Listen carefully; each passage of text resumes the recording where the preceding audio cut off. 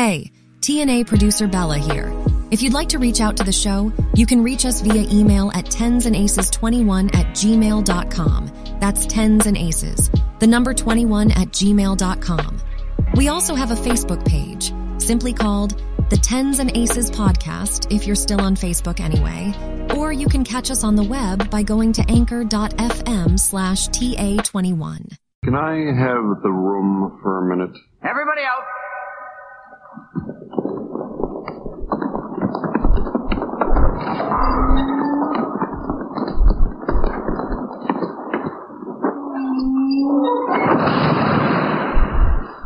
My empire is crumbling! Right, everyone back in? One of these losers in Las Vegas who keeps thinking he's gonna come up with a way to win at Blackjack. Are you ready for some TNA? Welcome to TNA, the Tens and Aces podcast, a podcast with true-to-life stories and experiences from advantaged players in the game of Blackjack. From pros crushing it and making a living counting cards, to newer players who are just making their way through all the ups and downs of what can be, at times, both an equally frustrating and beautiful game of AP Blackjack. Is this the kind of thing you want to hear? Well, listen up, because we're about to give you some TNA. Here's your host, Mike AP. And welcome to the show today. As the man just said, I'm your host of this transmission of our experiment in imaginary radio that we like to call TNA, the Tens and Aces podcast. So if this is the kind of thing you want to hear, well, listen up, because we're about to give you some TNA. Well, with me today is Joe Miner. How is it going there, Joe? Hey, Mike, it's going great. It's been a good start to 2023. Looking forward to hitting some tables. And actually, I'm looking forward to hitting some tables where I can spend some time actually playing. Getting some hours in? Yeah. I went to a trip to a location that I wanted to play these two good double-deck games. And my friends all went there, and they lasted, 3-4 days. And they say, you're going to be able to, you're going to be able to last a long time. Right. So flew in, went to this first place, got there around 10, 11 o'clock, something like that. And I was the only guy in the pit playing heads up. Great $50 double deck game, and I loved the game. I was talking to the dealer, talking to the pit boss, trying to do my social stuff, spreading. And then at the end of 2 hours, the pit boss comes up to me and says, we're going to countermeasure you. You're limited to table minimum, one hand, and we're going to cut the shoe in half. That's suspicious. So I said, okay. So I picked up my chips and left and talked to one of my friends, that was in the area and about cashing out. And they said, well, they have $3,000 max, so don't cash out more than that. You're going to have to come back the next day. So I cashed out part, and I said, I want to go over to this other casino. And they were saying, well, they think that where I was playing shares information with this other casino that I wanted to go to. Right. I said, okay, then I'm not going to play anymore today. So I went back to where I was staying and went back the following morning to this other casino, and same thing. We went to this pit. There's a couple other people in the pit this time, but I was playing heads up, the $50 game, spreading, two hands, and about half hour, the pit boss comes up and pulls up a stool, and I'm at third base, right? So right.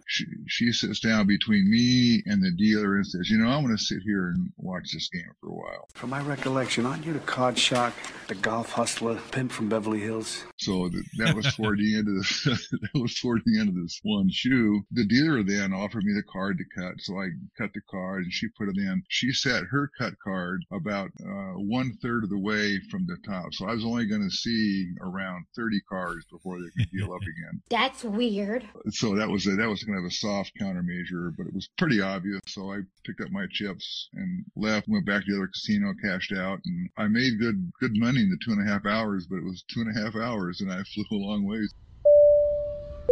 The captain has turned on his no AP sign. You are free to move about the casino so long as you are not at this table. That happens, as you know, though, right? Oh yeah, I know now. And I know my friends play a much bigger spread than what I do, and they lasted 2 or 3 days. So I'm going to have to work on my act somehow. Did they play in a busier shift, or? That's what we think. Yeah. I went there and played in the morning. They were playing like graveyard. So that was the conclusion that we came to, was that I need to go in the pit. Maybe that's not as fresh, and maybe have a little more people around. I love playing heads ups, but having other people in the pit so the pit boss has something to do besides watch me. Right. That's the thing. Obviously, from a pure EV's perspective and rounds per hour, you want to play heads up. But then again, how long are you going to play heads up? Especially if there's no one else in the pit. If the pit boss has other stuff to do, then maybe, I don't know. That's a balancing act, because you can put all the numbers into a computer, it can spit out what you're supposed to get for EV, but none of that matters if you can't play. Right? Yeah, absolutely. So I've been working with my friend Nubs. You know Nubs. Friend of the show. What's up, Nubs? Hey, Nubs. So anyway, he's been working with me on an alternate spread for when I go back to Vegas, so I won't be quite as obvious, hopefully, and I can last longer. And so this is kind of a segue. I had a post on BJA, and I got a response back, burning down the house. Burning down the house. And he was telling me that I should probably start looking at, suboptimal bet spreads so I can get in more time. So that's what I've been doing. I've been playing around with that. So I'm going to Vegas beginning Thursday, and we'll see what happens. That's definitely a hard choice to make, the whole maximizer versus optimizer debate. But I totally, in your you got to, and it changes with market to market, situation to situation, even shift to shift. Because I don't know. You said your buddies were playing a bigger spread than you were. Yeah. It just they lasted days and you lasted hours. Yeah, supposed to have the greatest cover there is. Old age, and that didn't work. Yeah, let's segue into that. You're a little bit untraditional of the typical card counting career. Let's go over that for the listeners. So, how did you get into blackjack, Joe? I started in 1990, or maybe it was 91. At the time, I was living a 4.5 hour drive away from Vegas, and I had a friend, and his name was Toyman. And so Toyman and he said, "Hey, let's go to Vegas and we can play some blackjack." And I said, "I don't know anything about blackjack." So we were staying at the Tropicana. I thought, "Hey, this is good stuff. I'm going to bring $300 with me. I can lose $300."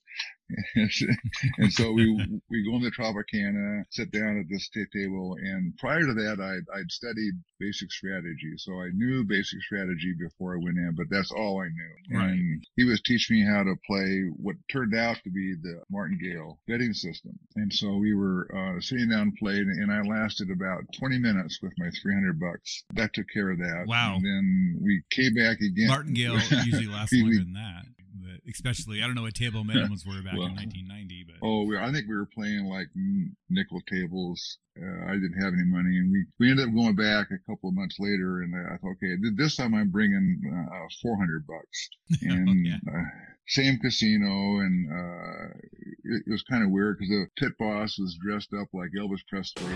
It was kind of like a party atmosphere. And awesome. This time, I think my money lasted maybe 10 minutes longer. But I started thinking more and more about the game, and I said, what's wrong with how we were playing then is how we were betting. So I said, our bet scheme is all wrong because there's no way you can sustain that. And so then I started diving into it. I read books, learned how to count, learned high-low on my own, ended up joining BJ21.com, found Casino Variety, so I did practicing. Subsequent to that, went back. Well, I get knocked down, but I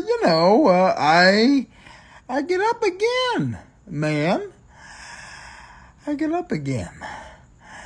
You're never gonna knock me down. I mean, probably with maybe $1,000 this next time, and then it sort of took off after that. So played around like 1,000 to 1,200 hours in the next 10 years, and build up a decent bankroll. Mm-hmm.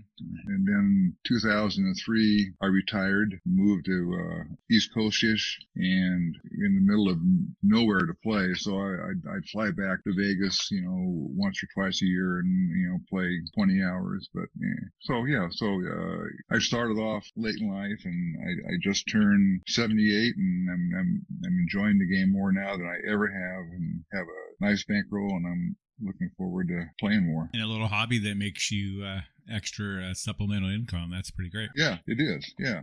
So that was.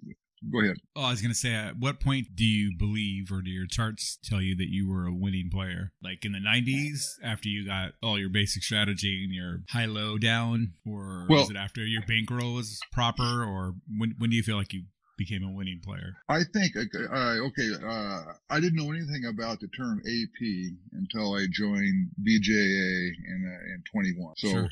Prior to that, I'd never heard that term. But in the 90s, I thought I was a good player. I dropped high-low and learned RPC, and because I was only playing double deck, and just based on my results, because I never had, during that 10-year period, I never had a losing year. I might have a losing month or several losing sessions, but over that 10-year period, I never had any losing year. So I thought I was pretty good. And then fast forward to 2021, during the COVID years, I thought, hey, I did some research on BJ21.com, and I saw Colin's name mentioned a couple of times. So I did some research and then joined. And then it wasn't until then that I realized, I might have been more lucky than good, even though I thought my basic strategy was perfect and my counting was perfect. BJA just really solidified it for me. But if I want to do this, I gotta do it right. So then I just really knuckled down and started training and increasing my bankroll. And so my next goal is to get a big enough bankroll that I can play black at a 1% or less ROR. So that's my immediate goal. Yeah, that's a nice place to be at, but back house will come so much. I'm sure you will come so much faster if you play with team money or anything like that. I don't know if you have, but no, I haven't. Okay, well, it depends on the casino, but obviously the more you bet, if you're a blackjack, it depends though. In a high limit room, you might be the low guy. Last year when I was in Vegas, I thought, okay, I'm going to do a smaller spread. So my max bet back then was 2 by 100, and I still got kicked out of 3 places. I mean, even betting that low. So I think your comment earlier, and one that Nubs told me, was that I need to pay more attention to the shifts and how many people are there, and pay attention to pit bosses. Some pit bosses don't care, some pit bosses care, and you just have to make note of who those are and avoid the ones that are after you. Yeah, and that's where networking comes in handy too, because if you have a guy in every area, every market, or 2 or 3, and you can share with them your local market, they'll have notes like that to share if they trust you. Yeah, that's what I did on a recent trip. One thing I've learned since BJA, and especially since boot camp, is how valuable networking is. My first network connection was Nubs, and then they did the East Coast meetup and met some other guys and talking to them. And what was weird is that one of the guys at the East Coast meetup, LEC, L-E-C, so I was talking to him. We were talking about age and stuff, because I was there and I was playing at one of the casinos there in Philly, and I was talking about my spread, and this one other younger 20-ish kid was there, and he was saying that he got backed off after about 30 minutes with the same spread I was, and I was there for about an hour and a half. Mm-hmm. So we think, okay, well, maybe being older and having gray hair does make a difference. Imagine if you were older, your age, and Asian. You have an Asian superpower and the old superpower. That would do it. Yeah. I'll go for that. So anyway, I don't think it necessarily makes a difference on the spread. I think a lot of it is what shift, what pit boss is there, and what you're doing. I mean, I've been looking back on my play. Maybe I'm too mechanical in what I'm doing, so I've got to figure that out. Things like your eyes, having your eyes like always go to the discard rack, or when they scan the cards when they're flipped over, like on double deck or single deck, are things that need to be brushed up. I don't know, maybe you already do that fine. Just having an act is great. And, and that's what I was working on this last trip. I'm basically an introvert, and I don't do a lot of talking, but this last trip I was talking to the dealers, I was talking to the pit boss, and I hardly ever glance at the discard I try. I just catch a glimpse out of the corner of my eye, and I'm good at reading the cards that are in there. Maybe that's not it. Maybe it's just me kind of being paranoid and thinking about stuff. Or, going from the last hand before the shuffle every time from, because often end of the shoes when it ramps very often, going from whatever your unit is to, say, 10 units or something, to, 1 unit after every shuffle, things like that, I definitely do that. Well, I had been doing that. I always go back to whatever my minimum bet is to start off with. I have been always going back to that. That's one of the things I'm changing up, going into this next trip. So I think it's just adding a little bit of things here or there, changing up stuff. Hopefully it's going to make a difference.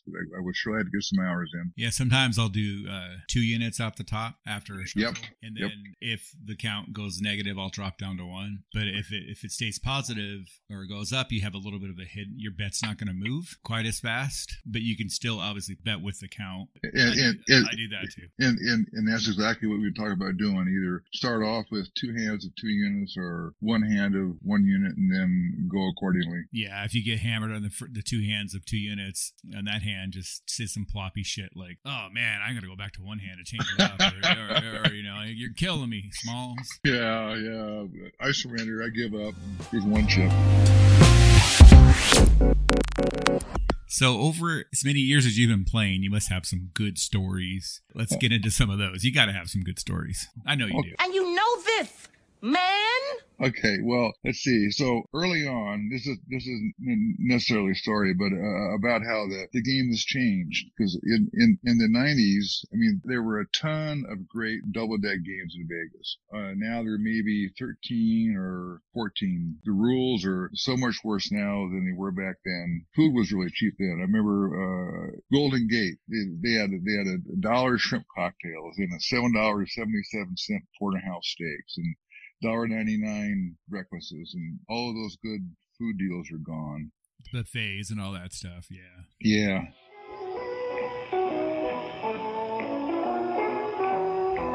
When you visit Las Vegas, you can enjoy yourself at Jackie Gaughan's Plaza Hotel at the top of Main and Fremont, downtown. Stay in one of over 1,000 rooms and suites at the Plaza. Whether you're visiting or live in Las Vegas, you'll delight at the show of lights while dining in the Glass Dome Center Stage restaurant after the sun goes down. Any time of the day or night, you'll find something good to eat in the popular Plaza Diner. Take a break in the Omaha Lounge. Enjoy your favorite beverage and live entertainment. And if sports is your thing, don't forget the Plaza Sportsbook. You can keep tabs on your favorite sports teams. 24 hours a day, there is something happening at Jackie Gaughan's Plaza Hotel. Plenty of free parking, too. The Plaza Hotel, Main and Fremont, downtown. And I remember one time I was with Toy Man, and he likes to fish. We went and stopped by a place called Lake Topaz, which is, I don't know, it's on the border of California and Nevada, someplace up toward Reno, I think. So in this place is a dive hotel, because that was near the river he wanted to fish, and they had some machine games and a table game, right? So I was sitting down there, and Toy Man was playing the machines, and I played. It was a $2 blackjack table. And I'm sitting down, and I'm up maybe $20. The dealer was also the pit boss. He says, you can no longer play blackjack here. You can go, you're welcome to play the machines, but your game is too good for us. And I said, what are you talking about? I'm up $20, and it's a $2 table. I'm just here trying to relax and have some fun. He said, sorry, good for you, but take your $20 and go. Don't go away, man. Now, girl, just go away. One other time, and we were in Vegas at Man Bay, and at that time, Man Bay had a great 2-deck game. I hit at noon on one day, and we weren't killing it. I mean, we were up several $100s after about 20 minutes, maybe half hour, and we left. And then the mistake we made, we came back the following day, same time, same pit, and we were there for once again about the same amount of time, and we were up several $100s. And And then I got a tap on the shoulder, and guy in the suit, and he said, "Please step away from the table, sir." And I did. And he said, "Well, your game's too good for us. You cannot play here." And he actually read to me the Trespass Act. He had a little card, and he read that. And behind him were these two guards with sidearms, and wow. but they were older guys, right? I mean, they might have been my age then. And so they tapped me out, and then the count was so good on that last hand. And so Toyman was able to keep on playing, and I think he won quite a bit on that last hand, and they did the same thing to him. And they said, "Okay, we're going to walk you to the cashier. You can cash out. We're going to walk you to get your car. We're going to watch you leave." And he said, "Don't come back. We have facial recognition. We will call Metro and have you arrested." So we went to the cage, cashed out. We went over and got in our car, and that was a mistake. I was told later on, should not have done that. You should have just got a taxi and then came back later to get your car. They can get your license plate. Absolutely. But as we were walking from point A to point B, these two make-believe cops were laughing. And they said, "What are you guys laughing about?" And they were saying, "What do you think we're going to do to you guys if you take off and start running? There's no way we're going to catch you, and we're not going to shoot you." So the sidearms are just basically props. They were probably props. Yeah. Squirt guns. Squirt guns. But anyway, so I didn't go back into Man Bay for about 2 years, but I had to go in and see if what this says was true. But definitely after 2 years, they forgot. What year was this? The story you just told. What year was this? It was probably 97. Oh yeah, even back then, I don't know that they had license plate readers. Oh no, of course now they do. So. Yeah, they for sure do now. So in around this same era, we were playing up north in Vegas. I can't remember. It was Bighorn or some real dive, and I'm aware of my surroundings, but I'm not afraid of my surroundings. I mean, I've been in some rough areas in Los Angeles and walked around there and, and stuff, and never felt afraid. And then this was midday, parked in the middle of the parking lot. And as we were walking from the car to the casino, I had this little chill going up down my spine. I said, "Holy shit, man, what are we doing here?" And so we walked into this place, and man, you talk about a rough place. But we still stayed. We sat down. After about 3 or 4 minutes, the dealer came over because there was no dealer when we sat down, and he looks at Toyman and me and says, "You boys lost?" So they say, "Well, what are you doing here? You shouldn't be in this place." So we said, "We're just here to play." So we played for a little bit and left. But "You boys lost." That's funny. What made it so rough? What was the environment like? Oh, it's a clientele. They looked like they were street people, and they were out. If they could steal your money, they would. And so we didn't stay too long, but I guess he could tell how we were dressed. I mean, we were wearing shorts and Hawaiian shirts, but it was not the local garb that everybody else was wearing. Sounds like, from what I'm hearing in that environment, Hawaiian shirts and shorts is basically saying, "Rob me. I'm a tourist." Yeah, I'm sure. Yeah. And then there's one other time we were playing at Rio, mm-hmm. and at a crowded table, and we were back then I was only playing single hand. I wasn't doing two hand stuff like I'm doing now. Sitting down there and spreading like $25 to $200, something like that. And we decided to go catty corner across the street to the Palms. So we got up and left, and went over the Palms, started playing there some, and came back 2 or 3 hours later. That pit was still open. Our places at this one table were still available, and sat down and played more. And then the following month, and for the next several months, we got these incredible offers from Palms, sweets and all the comp food. And nice. It wasn't just 1 month. It lasted 2 or 3 months. And then we later found out that the pit boss never checked us out at Rio.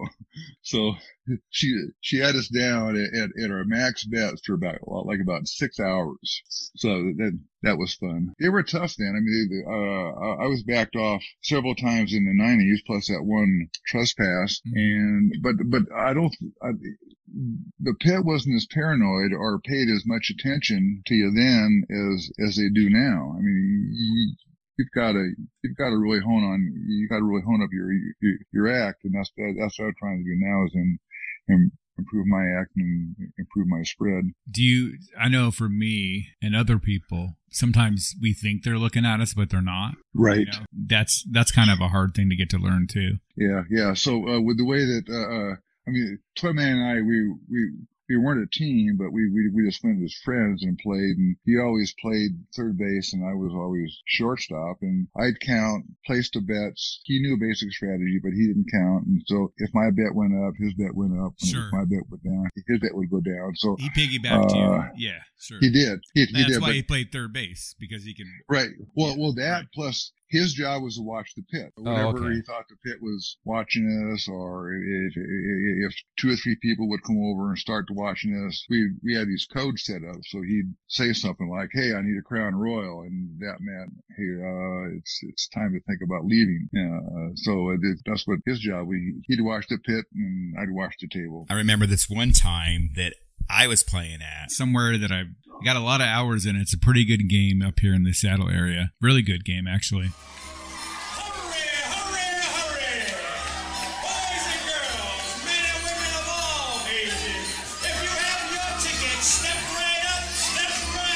I got up and I was way ahead, and I got up and walked around for a while, took a break because the table got full, and I was going to go back when it was less full because there's only one good table at this place. So I come back, I sit down, I'm playing, and I hear a pit boss yell my actual name, and like a dumbass, I turn around and look. I told him my name was Mike, which, if listeners don't know, that's not my real name. He said my real name, my full name, my first and last name, and I turned my head holy shit, like 3/4, because they were trying to see if that's who I was. And shoe ended, I went to the bathroom, got back, and there was security waiting there for me. It was like, oh man, I totally effed that one up, big time. You know, just out of reflex, someone calls your name, you turn your head.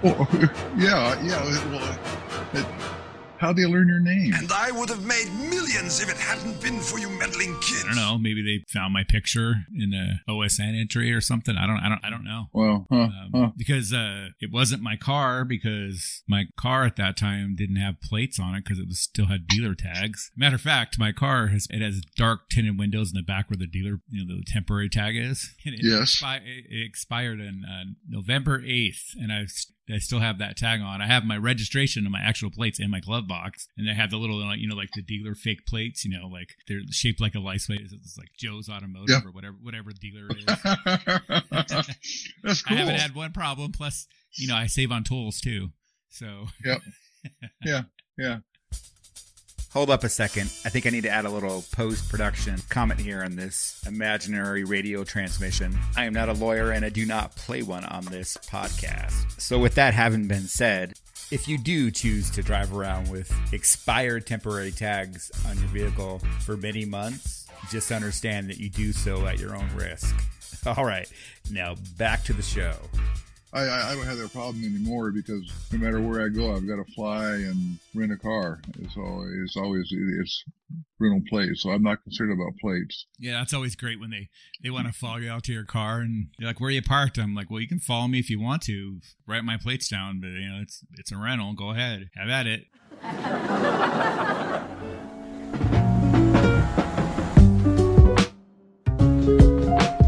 And you brought it up too. One of the most important things we can do is network. Oh, absolutely. And talk to friends, and I've been fortunate about some of the people that I've talked to and gotten advice from, and talking about how to not really do cover plays, but how to make yourself less visible. So drop a couple names here. So I was talking to RX Gamble and Sassy Red here last year, and they were saying, for me, one of the best things is my age. You know, so they just keep doing it. And RX Gamble was saying, hey, that her mom is my age, and she was as active with stuff as I am. So it was kind of cool to be encouraged by that. Yeah, those are two ladies who definitely know what they're talking about. That's for sure. Yep. They're great. And I got to do a shout out to, I already talked about Lex. I found out that he's 50 years younger than I am. And he's out there hitting it, man. And he's doing great. Somebody else that really helped me out recently is Marco Polo. He's also a good guy. And another example, out of all of my AP friends, most of them are young enough to be my son or even younger than my sons. So it's kind of it's a weird endeavor, Blackjack. Yeah, and I'm only 49, and I still have people that are young enough to be my son or younger than my sons. So. Yeah, well, my son's a couple years older than you, so hey, maybe I'll adopt you as a kid. And I'm old. Having the right. Yeah. But I mean, this journey is just crazy, and I love it. And I wouldn't change it for anything. And I'm looking forward to trying to get in more hours this year and next year and play as long as I can. That's awesome, man. I like hearing stuff like that. That's one thing I like doing in the show is bringing everybody from some guy in his early 20s has been doing it for 6 months on to, you know, someone like you who's been doing it since the 90s, since before most of my guests are probably born. But not only that, I mean, but there's so much to learn about this game, and you just got to be open, and you learn from everybody. Yep, I was just talking yesterday. Well, he messaged me on Facebook Messenger to this guy, and he was talking to me how he's quitting Blackjack because he can't get any hours, and I said, well, you got to work on your. It's what we were just talking about. You got to work on your acting. You got to work on your networking. And then he's talking about cashing out chips. So you can't cash out chips because then they got his name. And I was like, well, that's part of what a network's for. You know? Exactly. And I think the light went on. And like you said, you just keep learning. There's things that I learn all the time. And you too, as long as you've been doing this. Yeah. My goal is that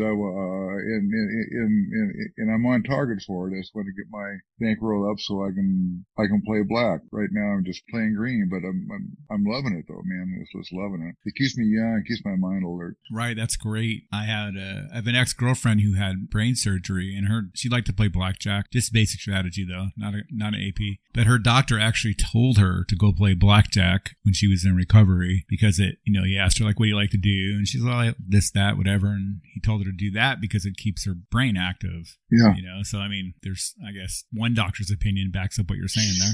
Yeah, it's good and it's fun. And my wife's been really helping me out. It was a suggestion from Nubs is to set up my green felt and have my wife deal to me. So she's been doing that almost every day for the last 2 weeks for half hour to an hour. And that's so much fun for both of you, I imagine. Yeah. And she can now relate to some of the stories I've told her about how the sessions, you don't always win, you're gonna lose. She'd deal to me, and we'd actually do the chip thing, and I'd have the stacks of $250 chips out there, and she'll win 2 or 3 of those in a row, and she said, I don't know how you can do it. I don't know how you can keep on coming back and betting that kind of money, and then have them take it from you. I said, hey, that's the way it is. But then it also, you've seen the other way around, where I've taken every one of your chips several times. Yeah, and like you said, you had 10 years straight or whatever it was without a yearly loss. Maybe you have a session, right. 2, 3, 4 in a row, 10 in a row, whatever. But in the long run, you're in the green at the end of the year.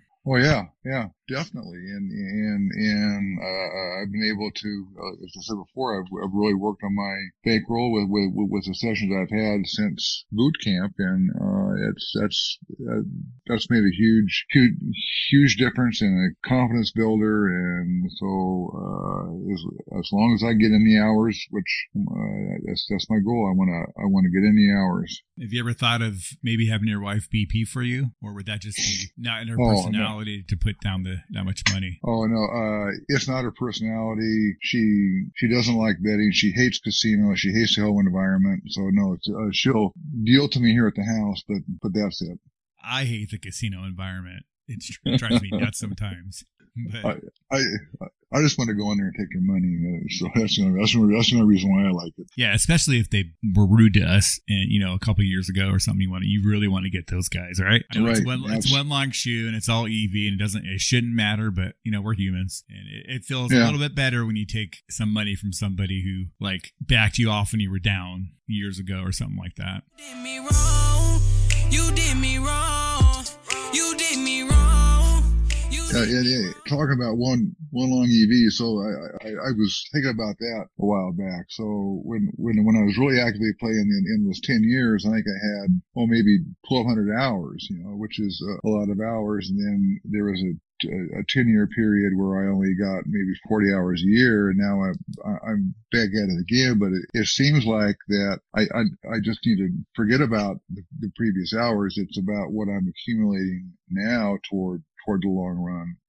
1,200 hours, that might be long run. I don't know, but I'm not viewing it that way. Well, for sure. I mean, you just gotta flush out, like if you're an athlete, like a baseball player. Say you struck out 3 times earlier in the game, and it's the 9th inning, and you're up to bat. You can't hold on to those 3 strikeouts. Oh no! You gotta get up there and get ready to do your job, and trust in the math that eventually, things are going to work out. Not that math really dictates baseball, but I guess it does in the end. It does, yeah.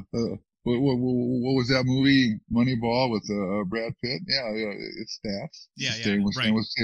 Same with Blackjack, and I definitely, I was an engineer in my career, so I have faith in numbers and faith in the math, and if the count calls for max bet or 2 max bets, regardless of how many you lost in a row, you've got to put it back out there. And you just can't run out of money. Yeah, and that's why you're not playing black chips yet, because you're playing within your bankroll. Right. Yeah. If you weren't playing within your bankroll, then that'd be pretty scary. But since you are, around a 1% or lower risk, I imagine. Yeah. It's lower.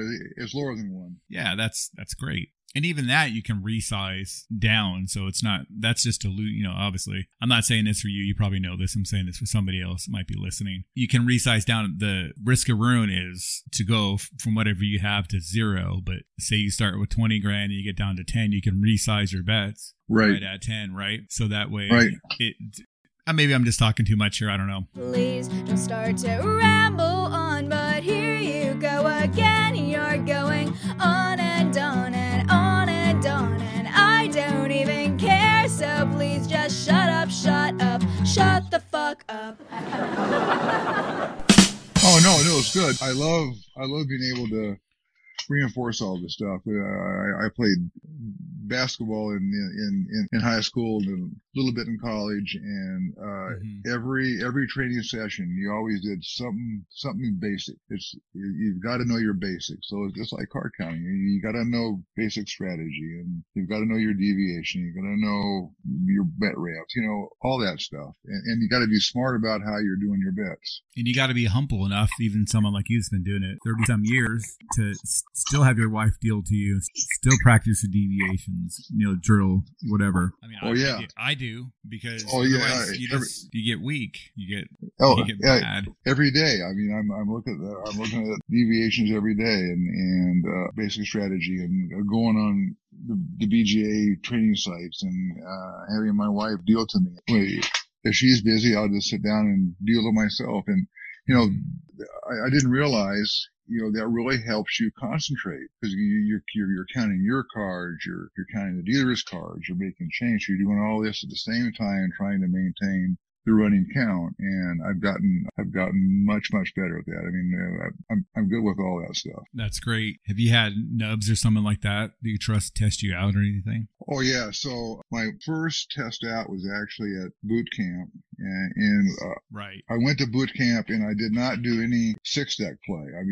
Up to that point, it was 100% double deck. And so at boot camp, they go out and have the counting tables, and you have to count down 6-deck while these different, like people like Leck was one of the ones, and Joe 748 was one of the ones. They do it to you, and keep track. And then so at the end of boot camp, I asked SD1 if he would test me out on double deck, and he did. So I passed the double deck test out, which is man, my palms were sweating, and we were back in one of the back rooms, and he was dealing to me, and he had I think a girlfriend at the time, and I think another relative about halfway through one of the shoes, and they'd come over to me and distract me, put their hands in my hair, and say, "Hey, honey, what are you doing later on?" And then right.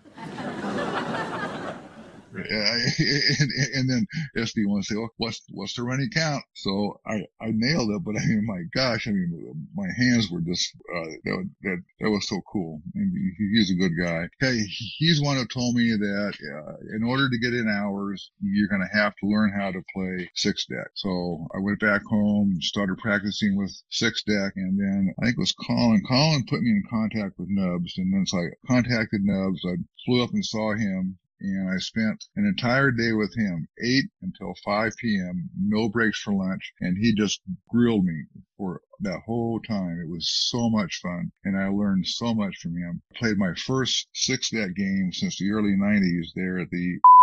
And I did well. It was fun. I really enjoyed doing it. All the stuff he taught me to do and all the stuff I'm practicing came to fruition. And then let's see. And then the following year at boot camp, Colin let me stop by, and Loud and Often tested me out on six deck. So Loud and Often passed me on six deck. So then I thought, okay, I'm good to go now. So I've been playing some six deck out here, primarily in and I'm going to play some more in Vegas, but I'm enjoying six deck. If you get a good game, it's fun. I too prefer single or double deck, but to their point, and to add on to their point, not only is it good to know all the games and the multi decks or double decks or shoe games. Yeah, it's good because you could go to a shop that you intend to play double deck. Say they only have 3 double deck games there, and you get there and they're all full, or maybe 2 of them are closed, only one's open, and then you traveled all this way, or even if you just drove a couple hours, but there's 2 or 3 six deck shoes that are open that are decent games. So it's nice to have that in your toolbox. I feel the same way about Spanish 21 and other things like shuffle tracking and whatever, because you never know when you're going to come across a good shuffle tracking game. There's not as many as there used to be, but when you find one, it's a great opportunity. I'm just saying, my point is, it's great to have all that stuff in your toolbox just in case, because you never know what's going to happen when you get to the casino. Right. And I'm concerned about that with playing time. Like on this trip that I came back from, I only got to play 2.5 hours. There was a good six deck game at where I was staying, but it was never open, so I'm concerned about when I go to different venues, I'm going to have to start doing that. I have to find places where, I can bounce around and still find games to play. If I go to just I go 4 hours and there's only one casino, I mean, that's a gamble. We're not about gambling. Exactly. I know I try to explain that to people. They don't get it. People that aren't APs. But anyway, They just don't get it. And also some places, not all places, but some places view their double deck games like premium games. And at some shots, a double deck or single deck are basically counter traps. You may get a lot more hours in on a shoe game at certain places. Yeah. You know what I mean? It varies place by place, and that's where, again, the network comes in. But I know I can think of a handful of examples right now, just off the top of my head, where the double decks are counter traps, and the shoe game is just, they don't even really, you can get away with a lot more in the shoe game, especially the lower limit one. Yeah, when I'm reading about people's stories, like burning down the house and Marco Polo even, and all those, I'm sure they're doing other things other than counting, but they're just not relying on six deck, double deck. I mean, they're probably playing more six deck than double deck because there's more of them out there and they don't get tossed as much. But it's all about networking and having, like you said, a lot of tools in your toolbox, and take them out and use them. Well, everybody, I hope you enjoyed this transmission of our attempt at Imaginary Radio. And thanks to Joe Miner for coming on the show. We'll have more content from Joe in an episode that will be coming out fairly soon. And until then, we will see it on the felt.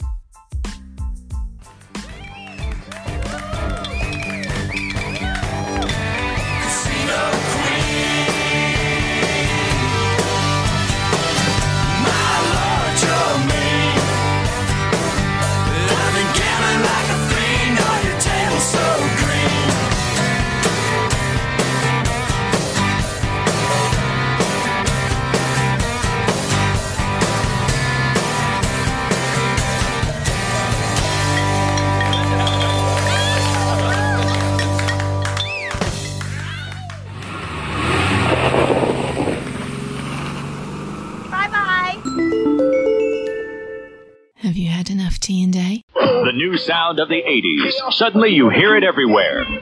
Rap music. It's all beat and all talk. It tells you a story and makes you want to dance. Steve Fox examines an overnight phenomenon, rapping to the beat.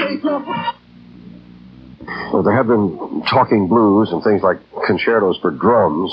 But right now, all around us, and so compelling you never miss the fact there's no melody, is a music that is all beat and talk.